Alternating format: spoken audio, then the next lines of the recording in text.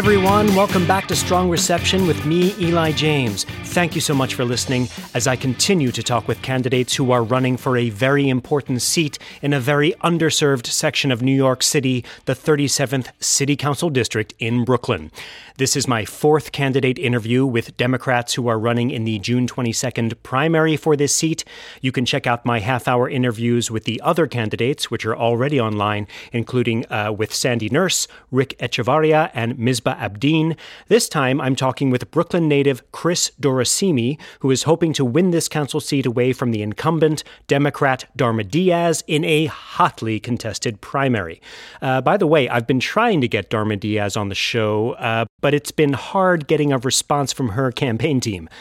They have been unresponsive. In fact, it's a shame because she takes a fair amount of heat on this show for what happened in last year's election, and I'd love to have her on Strong Reception to explain her point of view. So far, no such luck.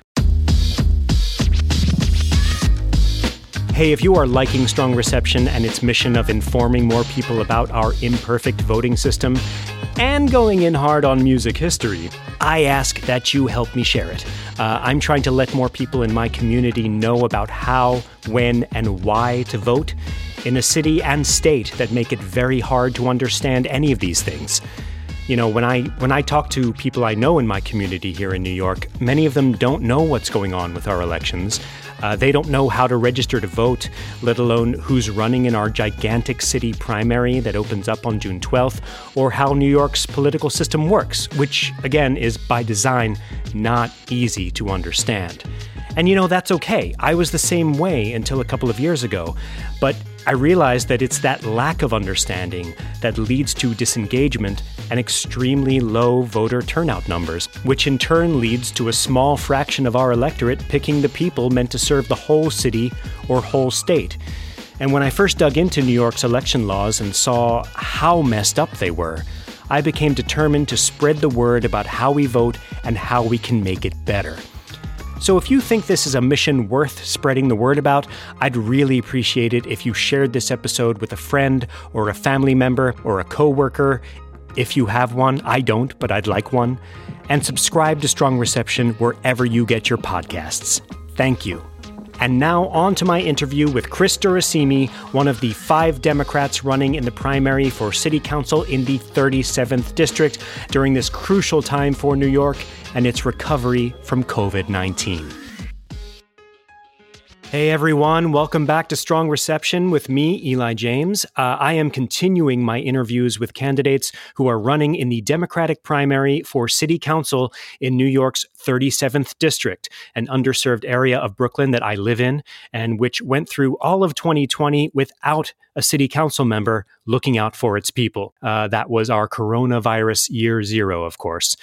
This race is of particular importance to me as I feel this district got robbed of a democratic process last year, and people are still suffering from that lack of representation.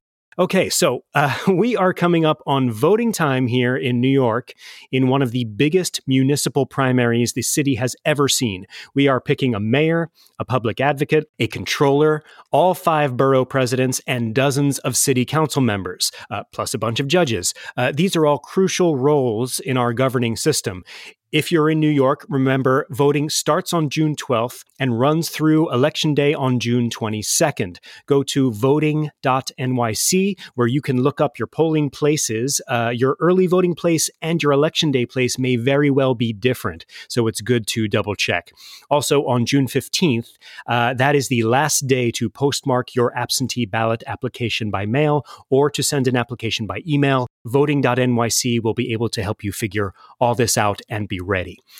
So today I am pleased to welcome a newcomer to the show and a relative newcomer to this city council race, Chris Durosinmi. Chris Durosinmi is one of the few candidates currently running in this race for the 37th District who did not attempt to run to fill this seat last year after former council member Rafael Espinal stepped down from his post. All the other candidates I've had on the show so far tried to run last year, but got booted off the ballot after some questionable power moves allowed by New York's arcane electoral system. Chris Durosinmi is one of 4 Democratic candidates attempting to unseat the current incumbent council member, Darma Diaz, who ran unopposed in the primary last year after all those ballot bootings took place.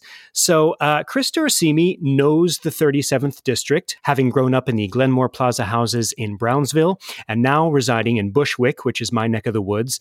The 37th district in Brooklyn includes parts of those neighborhoods plus sections of East New York and Cypress Hills. Chris is currently the Assistant Director of Government and Community Affairs for the Wildlife Conservation Society, where he has been working since 2017. Prior to that, he was a community coordinator for Mayor de Blasio's Pre-K for All initiative, which ensured universal pre-kindergarten education for all New York City children age 4 and up. He also served as a staffer to former City Council member Eric Dillon and was also on the staff of former New York State Assembly member Martine Dillon. He is also a current Coro Leadership New York Fellow, one of a competitively selected group who are working on policy issues to improve the lives of New Yorkers. Chris has used this fellowship to focus on New York's response to COVID-19 and its ongoing COVID-19 pandemic recovery. Chris Durosinmi, thank you so much for being on the show today. Oh, thank you, Eli. Thank you for having me. Oh, it's my pleasure. So you are one of the few, if not the only candidate running in the Democratic primary for this council seat this year who did not attempt to run last year. Several of the candidates running now did attempt to run a year ago, but got kicked off the ballot for some fairly suspect reasons. There were petition challenges from the incumbent. There were Board of Election decisions. There were executive orders that were unclear. And there were some really contradictory, unclear state Supreme Court decisions. Did you follow what happened last spring with the canceled special election to fill Rafael Espinal's open seat, and then the subsequent primary election in which all of the candidates except Darma Diaz were kicked off the ballot by the Board of Election and the courts? Did you watch that, and what did you think about it? Yes. So I did follow it. I always dub it the election that never happened. Mm-hmm. There was a lot, as you mentioned, there was a lot going on, especially as COVID started to rear its ugly head. Yeah. So it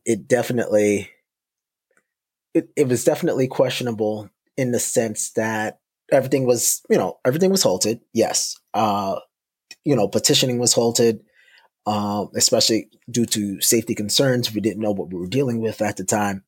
Right. As the process started to draw out and the governor pushed the election out to June and then I think canceled it altogether. Yeah, the special election, yeah. Yeah. And I think, that at the same time, the Queensboro president race still took place. So I'm not sure what happened there. And I'm also unclear as to, how, petition challenges all throughout. So you halted petitioning, because of safety concerns, but yet you still go through challenges and, knocking everybody off the ballot despite those concerns. Right. Right. So I think at that point, the governor reduced the amount. I think to get on the ballot, you needed 900, which was then reduced to 450. But then there was an argument between 270 and 135. You go back and forth, saying 70% of which one. Yeah. Which I think could have been easily remedied through another executive order. Right. I don't know why that didn't happen. I don't know, if the mayor or the governor didn't want to get involved in that. But at the same time, they didn't leave any stopgap for adequate representation for almost a year. Yeah. And this is where many of us, I would say myself and other candidates stepped up to fill that leadership gap, whether it's, I know me personally, it was ensuring that food was delivered to our most vulnerable. It was doing check-ins to our seniors to make sure that they're okay, both in NYCHA developments and throughout the district. I was definitely pulling in resources from friends throughout the city saying, what can we do? How can we work together to ensure that our communities are eating, have the applicable resources and ensuring that they're receiving these resources. Mm-hmm. So despite the hijinks, I mean, this also goes into the big flaws in our electoral system, where, there shouldn't be a mechanism where we go so long without representation. Yeah. Because according to city law, like if there is no representative in our city council seat, that duty falls on the speaker, who's already swamped with a bunch of other things. And apparently there were like 2 staff members from Espinal's staff who were kept on for like 6 months or something, but were let go. And I don't think there was just anything getting done. Well, and that's the other thing too, right? So you have, I don't know if the solution is a snap election, or rather, let me be more specific.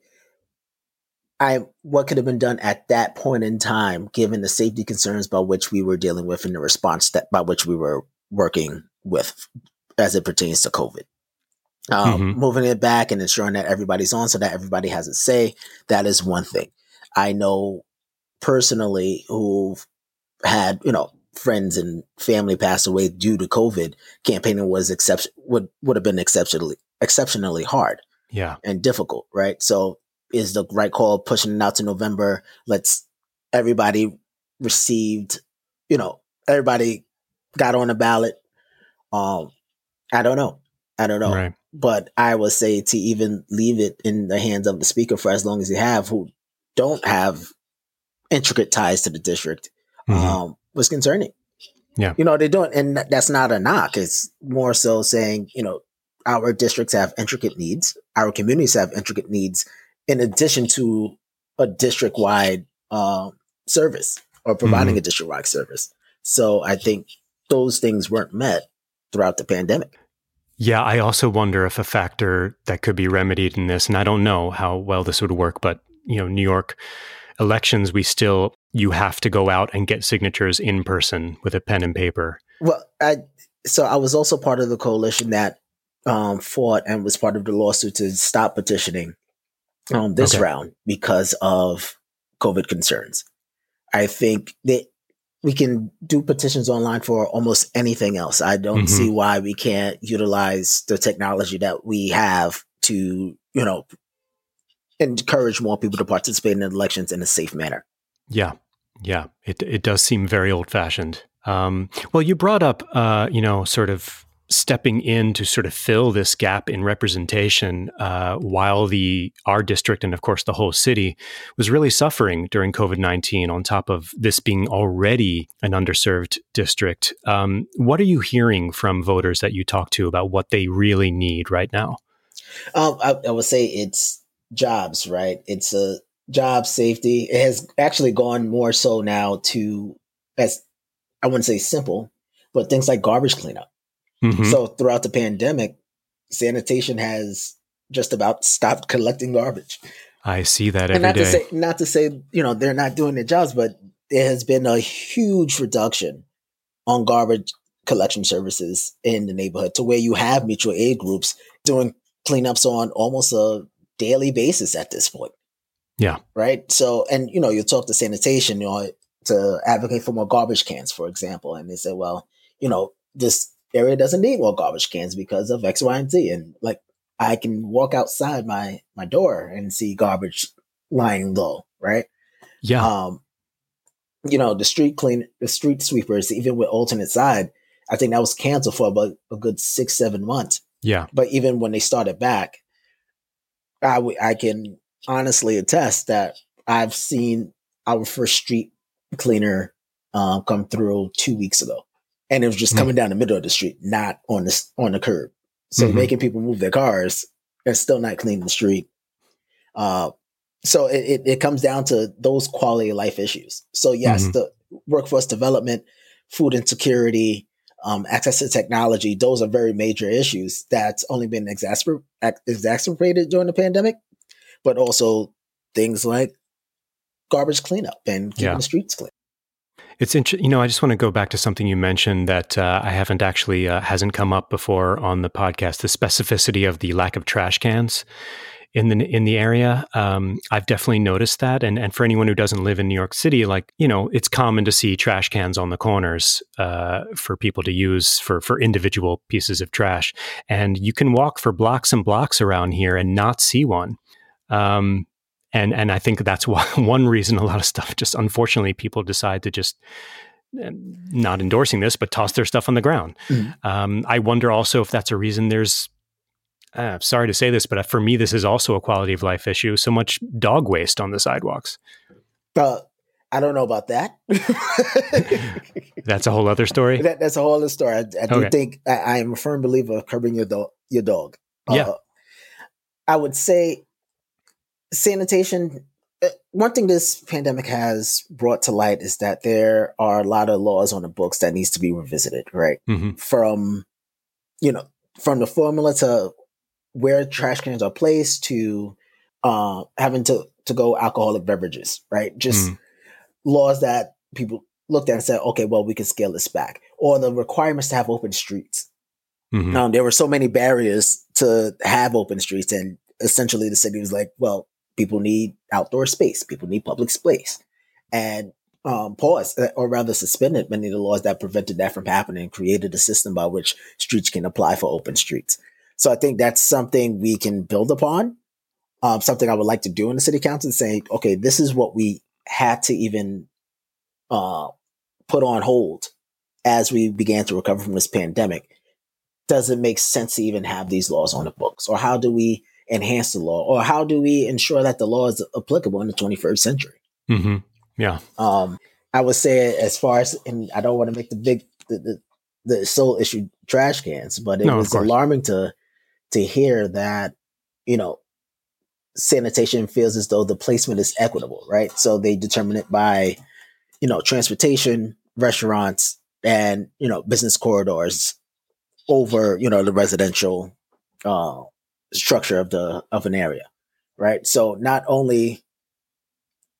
essentially, we don't have enough trash cans because we don't have enough transportation hubs or small businesses, or and so if that's the case, what is the city doing about that?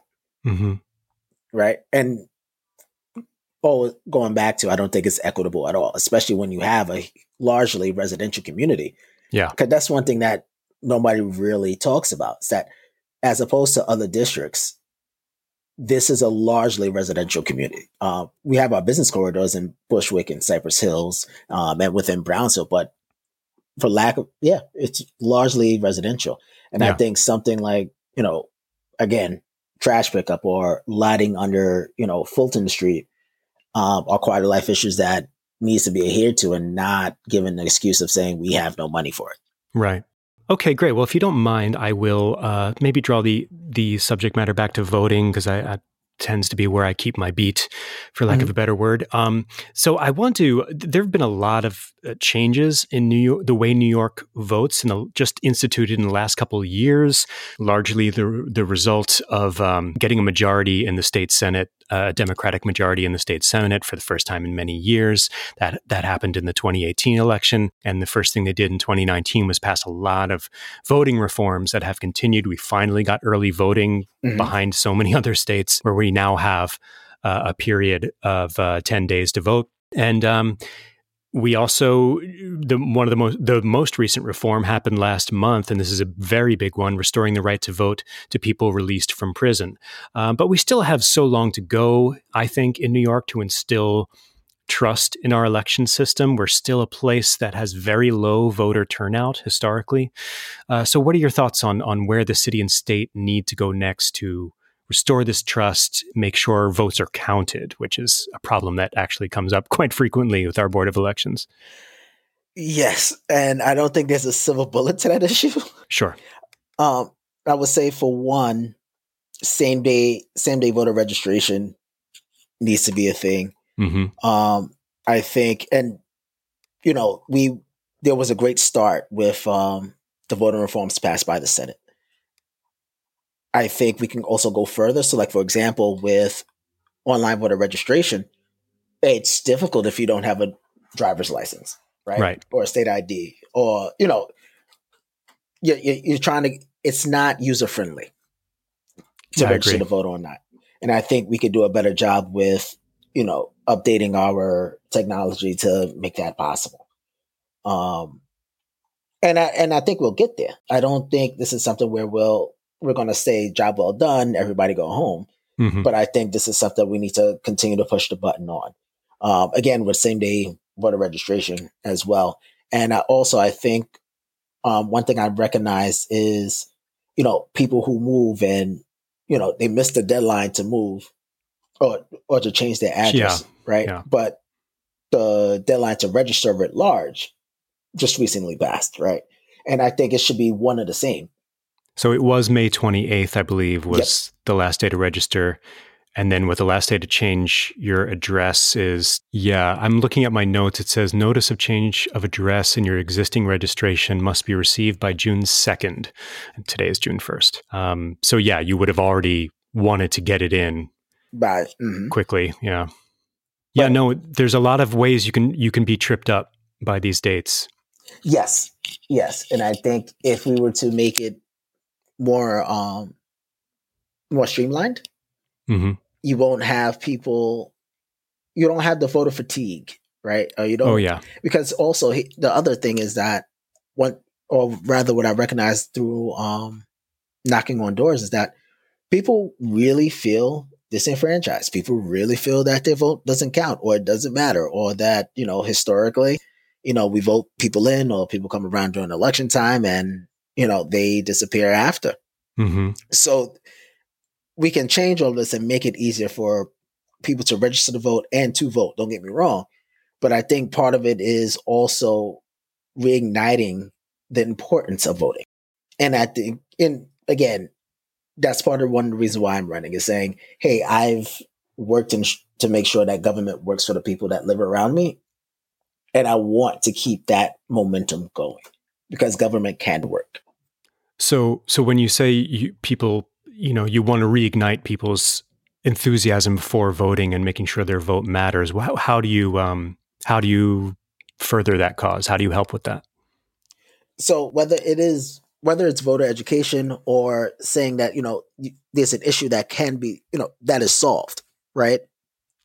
It's saying, you know what, I was able to get this done because I voted for a representative, or you put your faith in me to have this happen, right? Right. So what even started all of this in my life's journey is that there was a bus stop that our grandmother used to utilize, the B40, and it would come around. It would start from Liberty Avenue and go to Kings County Hospital.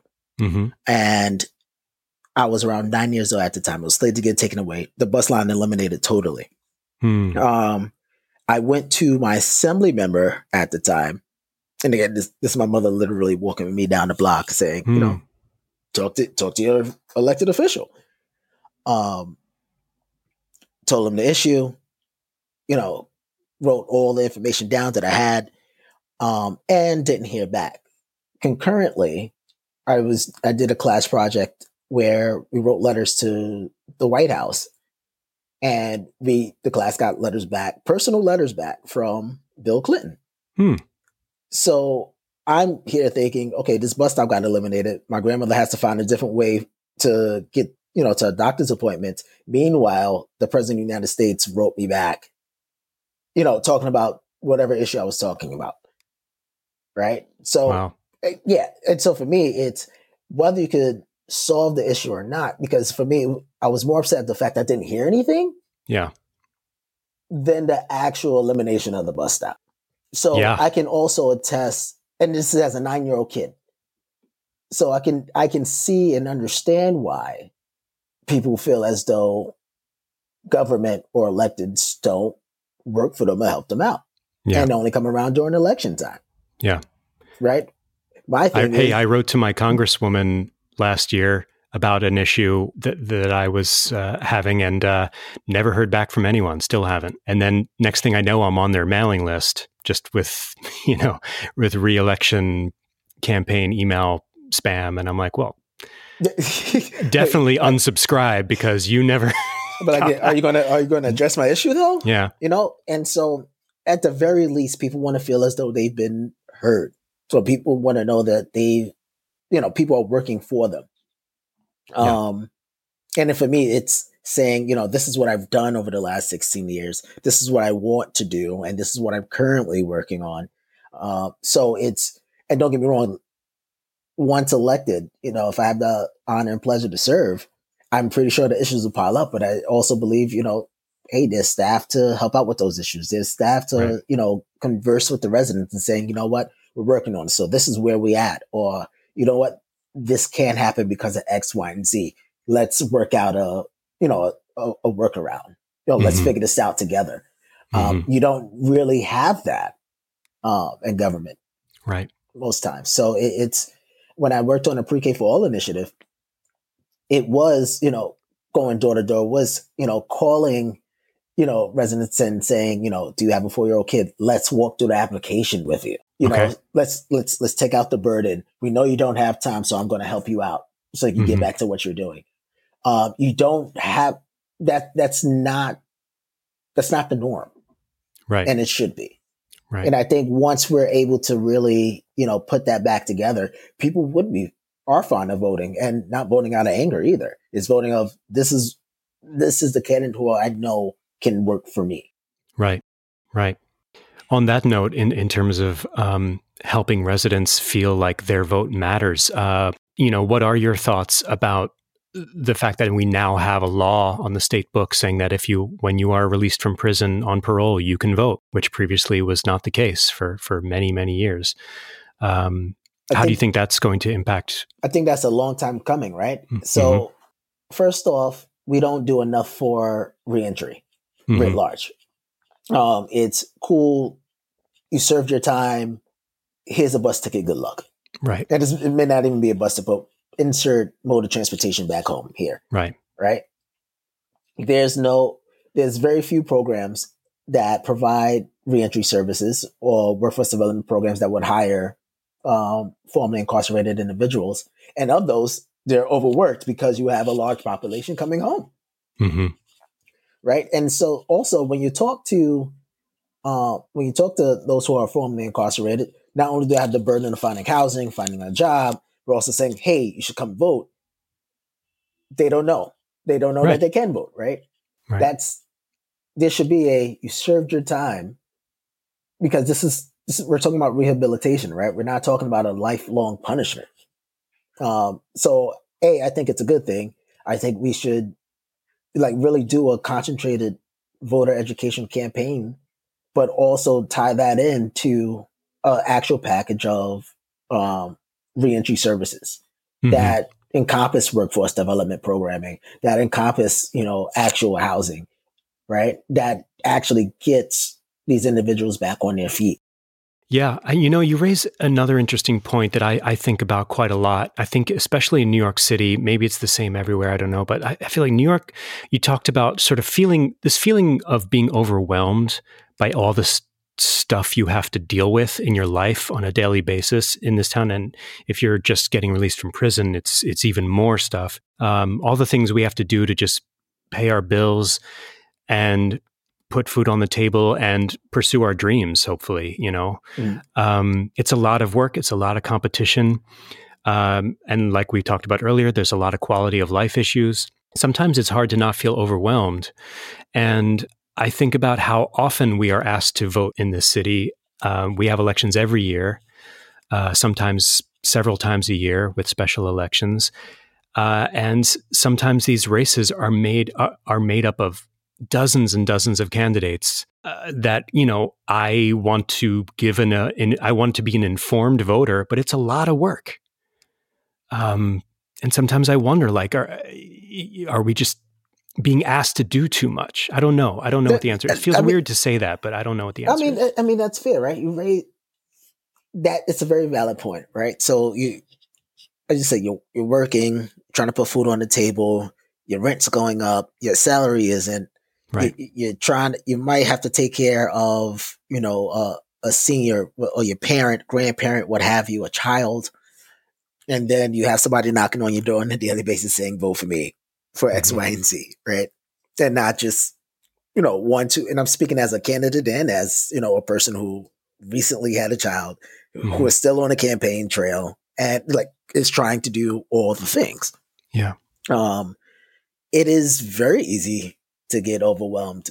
And it comes back to, why do I care? Oh, what I try to, as I knock on doors and talk to people, because I would agree. Yeah, it's a lot. You're dealing with all these things, and I can say I have a plan, but what is it that's really impacting you? Let's have a discussion about that.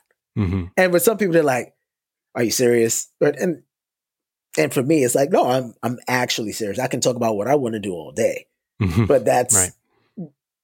I'm elected to represent roughly 140, 150,000 people, right? Mm-hmm. So it's getting an aggregate on what's important to them and what can we do to make their lives just a little bit easier at the end of the day.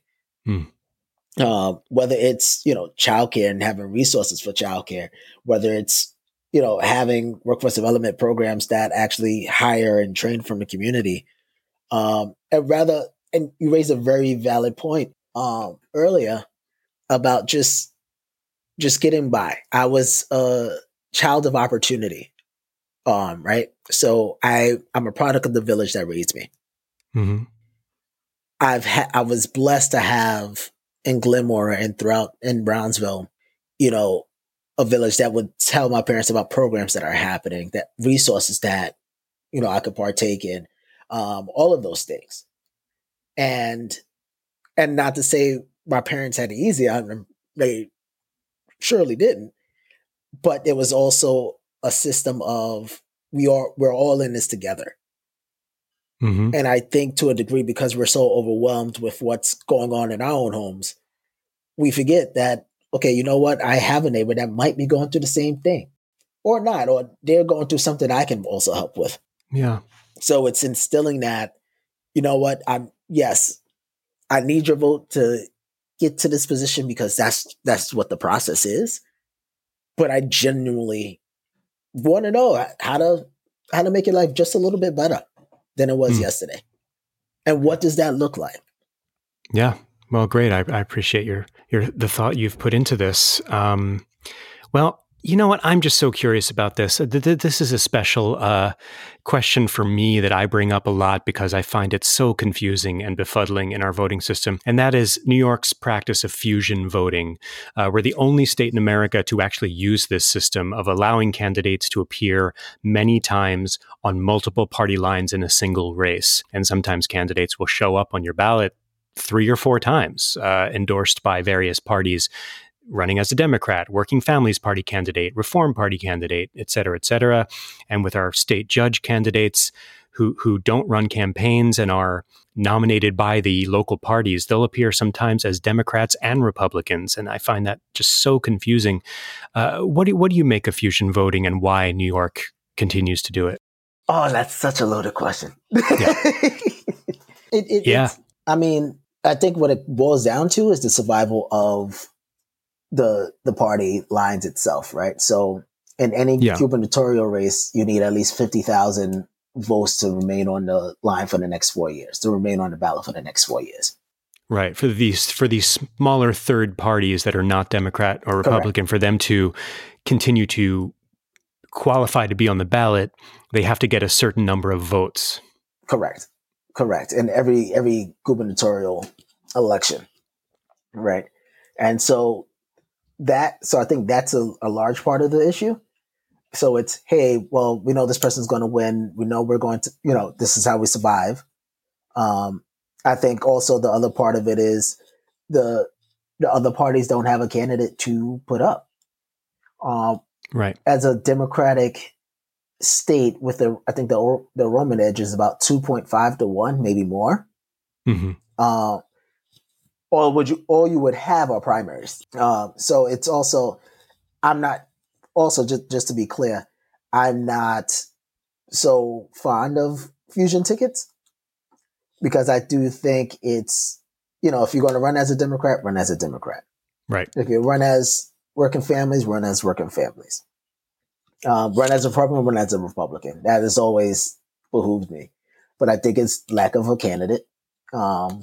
And also survival of the line itself. Right. So yeah, I'm ambivalent a little bit because sometimes I'm like, okay, well, I really want there to be more than 2 giant parties in this country or in this state. Democrats and Republicans, that's all you ever hear about. There should be room for other parties, I think. But this sort of glomming on, like when you had Cuomo running on 4 party lines in the 2018 gubernatorial election, I'm just like, this just doesn't feel right to me. It just really smells of backstairs deals to me. Yes, and if that's also the process by which one has to get on the ballot, then I think it's changing the process itself, right? So maybe it's a world where there's still fusion voting, but the process to get on that ballot line is a lot more transparent, right? So, you do have people that disagree with the 2-party system, and like yourself, feel as though there should be more parties. Okay, how would you get that line? I mean, just because I'm running as a Democrat, I shouldn't be barred from, another line that also aligns with my ideas and plans. I know this also sounds different from me saying if you're going to run as a Democrat, but I'm also saying that I'm going to run as a Democrat. Sure, there's there's a multiple party system, but I think the process is flawed as such that it makes it confusing to voters writ large. And I think if we put it out there, for making more transparent as to the process to obtain the lines, I think we can institute a better practice of fusion voting. Okay. Last thing I want to ask you, and then I'll let you go. I was looking at a 2017 article from Medium about the voices of Black men who were working in the Bill de Blasio administration. He'd just been elected to a second term, and you were profiled in this article, and you gave an interesting answer to the question. The question was, thinking back to the start of your career, what would you tell your younger self? And you said, work smarter, not harder. Granted, this is a 4-year-old article, but if you still feel that way, I'm wondering, what does that mean to you? Work smarter, not harder, and how would you apply that if you were to serve as city council member?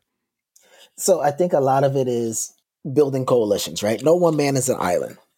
No one person is an island. Mm-hmm. So I've always believed in working hard. Don't get me wrong, and I still do, and still am.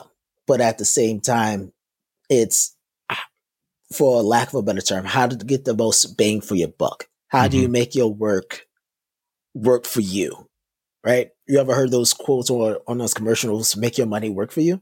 Mm-hmm. That's kind of where I'm getting. Let the work that you put in also work for you and pay those dividends. Okay. So where you're not burning yourself out trying to do all the things. Right. You're not trying to take on every single thing. You seek help. You seek help. You build coalitions. A lot of it is also, we can have pie in the sky ideas, or we can have idealistic views, but also, everybody has idealistic views that skew towards them. In order to move forward, we need to be able to sit down, talk it out, and take the best parts of our ideals and put that into something that's tangible and practical. Mm-hmm. Mm-hmm. And I think you can work hard to push something that makes absolutely no sense, or you can work smarter and, push something that's truly transformative, tangible, and, lead us into the future.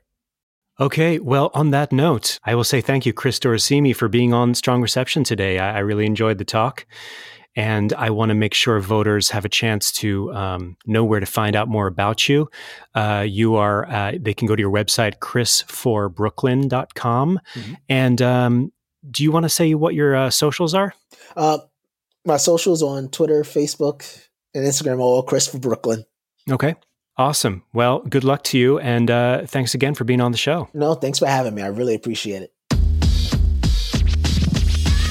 Thanks so much for listening to my conversation with Chris Durosinmi. I hope you enjoyed it. I did, and I greatly appreciate his time. Remember, voting starts on June 12th in New York's giant municipal primary and closes on June 22nd. Go to voting.nyc to get all the details. And this year, for the first time in New York history, you will get to vote for your top 5 candidates in 5 major races. You'll pick them in descending order of preference from 1 to 5 in a process known as ranked choice voting. This will apply in the mayor's race, borough president races, all the city council races, the controller race, and the race for New York City Public Advocate.